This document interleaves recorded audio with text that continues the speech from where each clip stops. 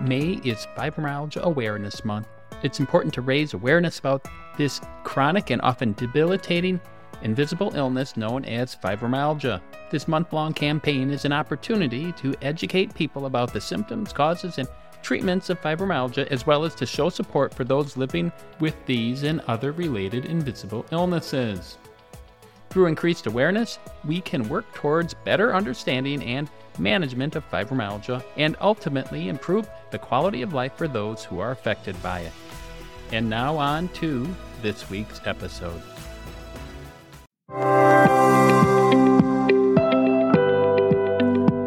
Sleep, sleep, sleep. It's magnificent and nice, with dreams beyond wonder. Sleep, sleep, sleep. Sleep, sleep, sleep. Eyes tightly closed, a little smile on your cheeks. Feeling the warm sensations. Sleep, sleep, sleep. Forgetting insane things of the mixed world outside. Relaxed, my little one. Feel the gentle breeze. Do not worry about tomorrow. Do not weep. Wake up fresh in the morn with a recuperated mind, fresh and blessed with a wonderful sleep. Sleep, sleep, sleep. Poem by James Jaron. For most with fibromyalgia, sleep is anything but restorative. It is more like a pessimistic proposition.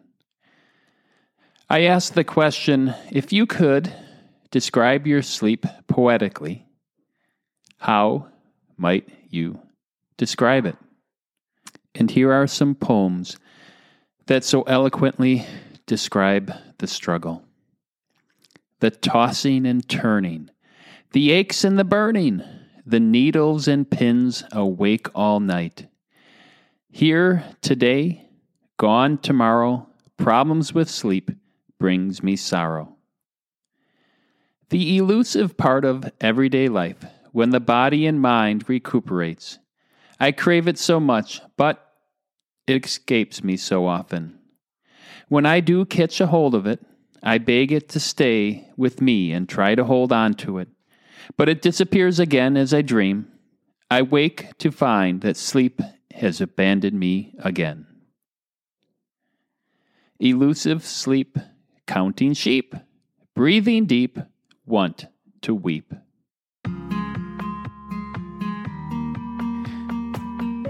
You know, we were designed to sleep, and we're designed to be restored when we sleep.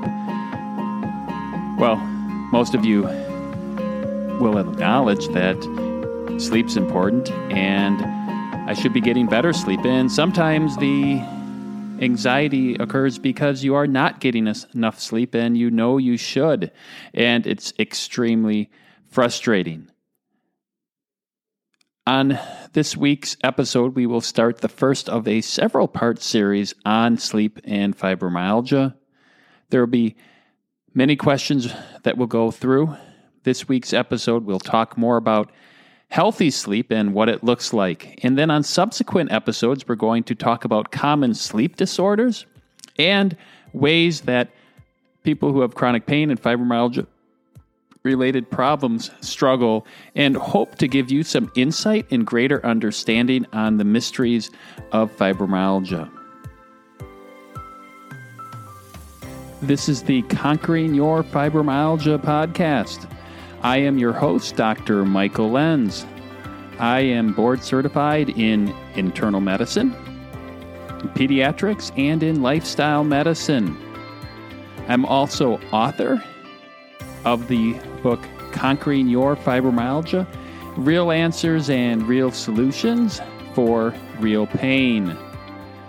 My goal is to help people go from just learning to live with to conquering, to reducing fibromyalgia from whatever level you are at now to even to the level of those unaffected by fibromyalgia. Remember that while I am a doctor, I am not your doctor. This podcast is for informational purposes only and does not replace a visit with your medical provider, but hopefully helps you on your journey to to learning more about evidence-based ways to help you live healthier and better lives with fibromyalgia. And now on to this week's episode. Well, today I am so excited to have a special guest to join us so we can learn more about fibromyalgia and related problems. Her name is Dr. Brittany Meyer. She's a board certified in family practice and then said she didn't have enough learning there. So she decided to become a sleep medicine specialist where she dedicates all of her professional time to that. So that means that when she's not sleeping, she's spending half her waking hours or so helping people sleep better. She also is married and the proud mother of two healthy under 2-year-old little ones. So, and she just got back from Rome yesterday. So she's adjusting to the new time zone. So that's a whole nother story with jet lag. It's probably 10 o'clock in Rome right now when we're recording this. So welcome to the podcast. Well, thank you. Yes, it's one of those things I say, do as I tell you, not what I actually do. So we do our best. When we start the first year in medical school, from what I recall, is physiology in a sense. We learn how the body's supposed to work normally in the first year. The second year, we find out every possible way the body can not work perfectly, and that's kind of pathophysiology. For many people who have fibromyalgia, sleep is a big problem, and normal sleep is just wishful thinking.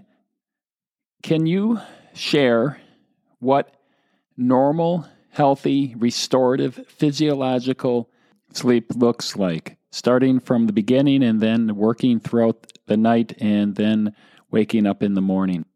So I think first you kind of have to look at what is sleep in general. So sleep is that like semi-consciousness, but it's supposed to be easily reversible and self-regulating, but it really is essential for survival. And it occurs in all living animals at some point.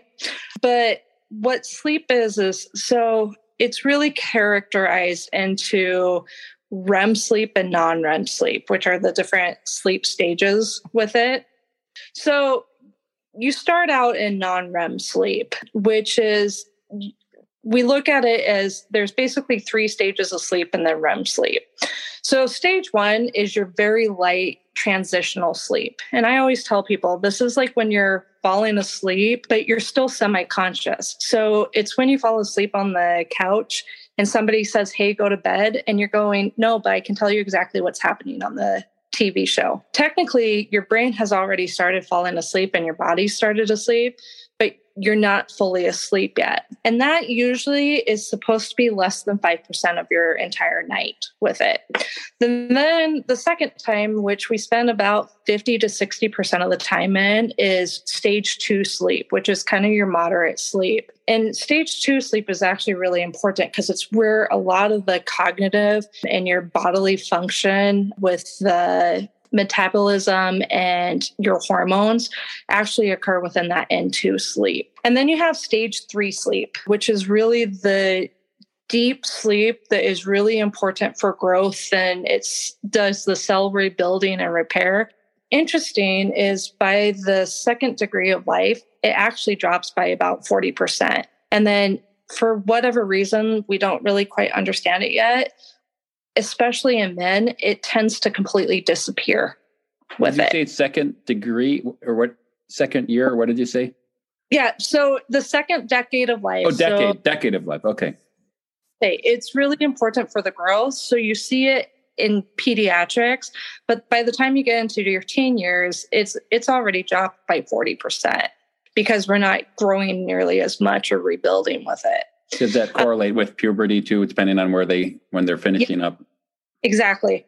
And then you get into REM sleep, which is the rapid eye movement. And it's really interesting because this is really where your brain activity is very similar to your wake. It's where dreams occur, but you also lose all of your muscle tone. So you become paralyzed in REM sleep. And this is where a lot of your regulating of your hormones that control like your stress and your hunger and appetite, growth and healing, and all of your biological rhythms is kind of based in REM sleep.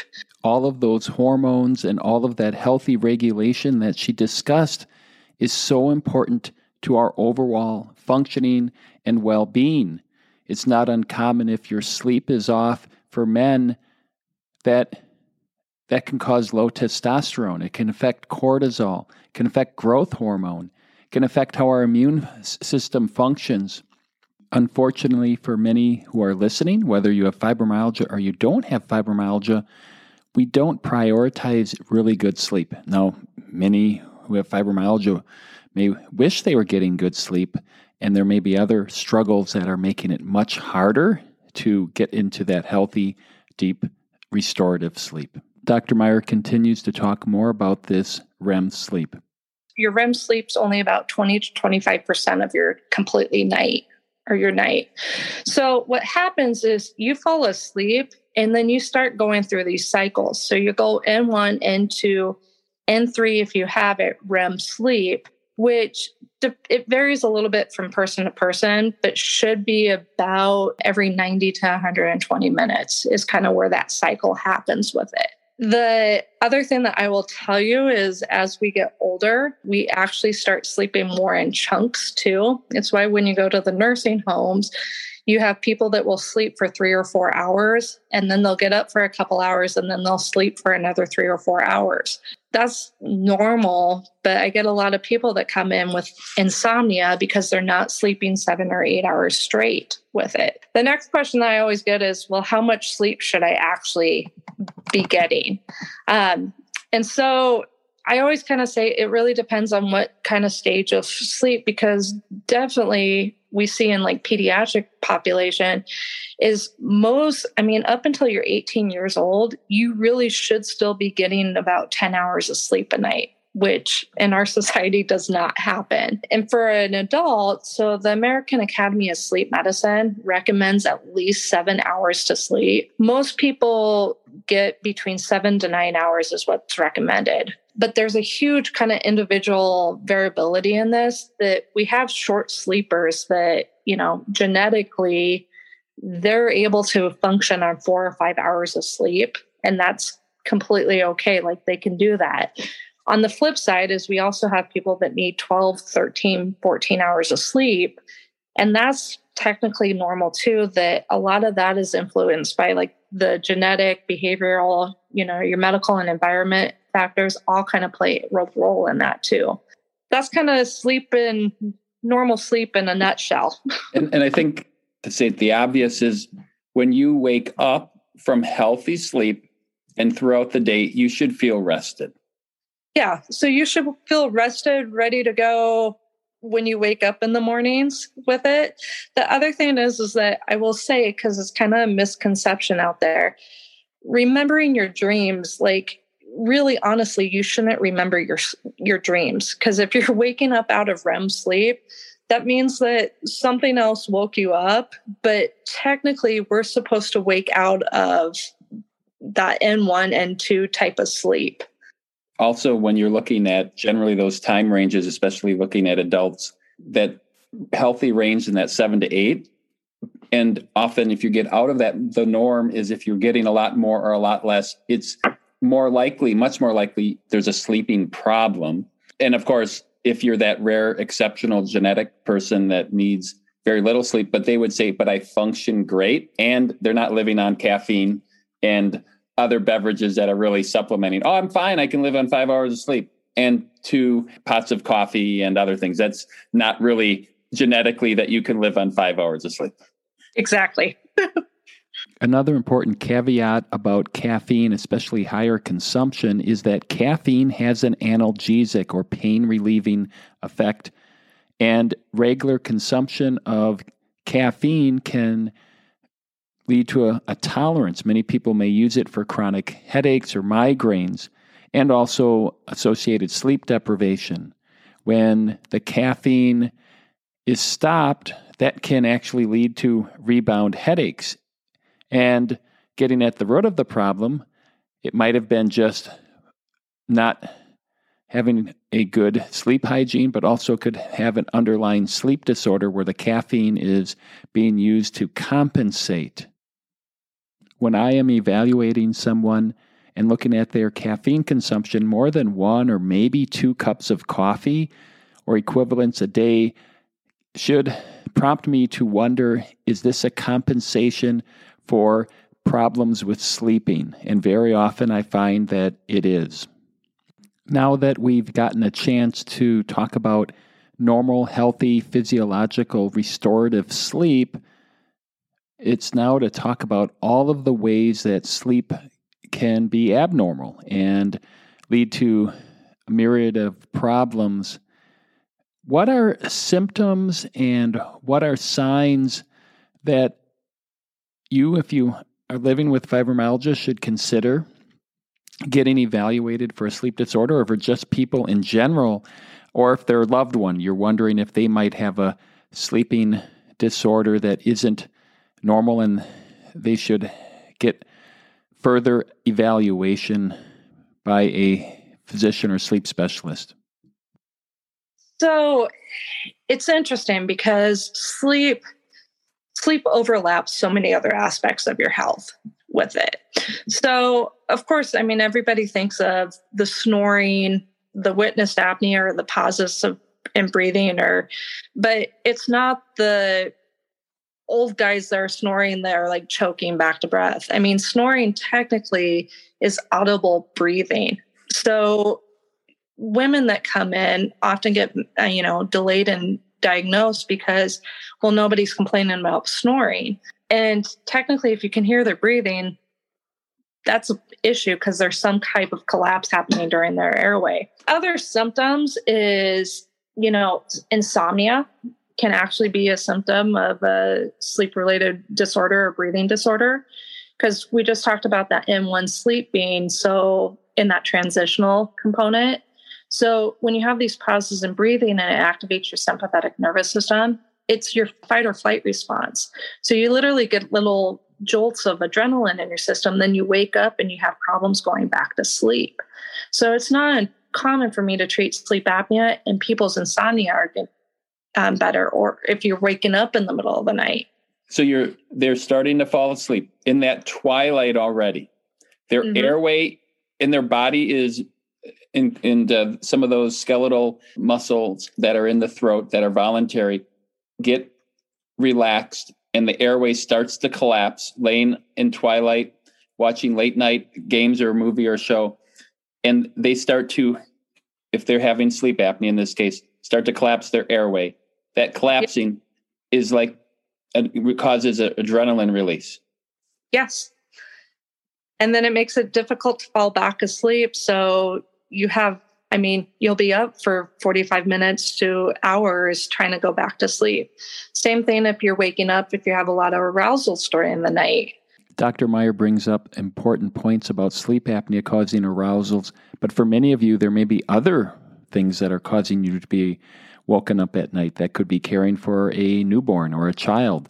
That could be hearing the noise of your loved one who is having sleep apnea that's not treated, or very loud snoring keeping you awake, or neighbors. People think, oh, well, I have to go to the bathroom. Well, are you waking up because you're waking up from something else? And in our brain, since we're taught since we're kids of, well, if I wake up, I must have to go to the bathroom. So nocturia, or urination at night, is another symptom. It is interesting to note that having resolution of the nocturia, the nighttime urination, is actually one of the most satisfying things that people report, especially men who have sleep apnea. And when their sleep apnea is treated, often that gets better, and that's such a big relief for them. Dr. Meyer shares other symptoms of sleep apnea and disorders. Fatigue. I get referrals over from neurology for like migraines. High blood pressure that's not being controlled, or high blood sugars with diabetics, are other symptoms of it. I get a lot of patients that are having problems with weight loss, that they're doing all the right things and the weight's not coming off because they're not sleeping well at night. this is somewhat of a catch-22 because one of the treatments for sleep apnea is actually weight loss.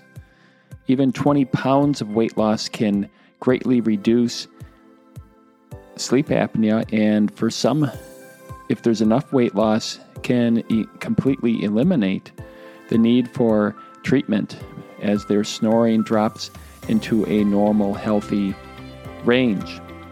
One of the treatments for weight loss is a healthy diet as well as exercise, as most of you know. If you're fatigued because you're not getting restorative sleep, it's really hard to get motivated to want to exercise. And when we're fatigued, we're more likely to want to get calorie-dense foods that don't help with weight loss. They get a dopamine or pleasure release in the short term, but in the long term lead to, instead of weight loss, actually continued weight gain, only leading to this spiral in the wrong direction. We are going to wrap up this week's episode. Next week, we will continue this conversation with Dr. Meyer. She will share her story of getting diagnosed with sleep apnea as a young woman in college. She was drinking so much caffeine with sodas that actually led to severe tooth decay.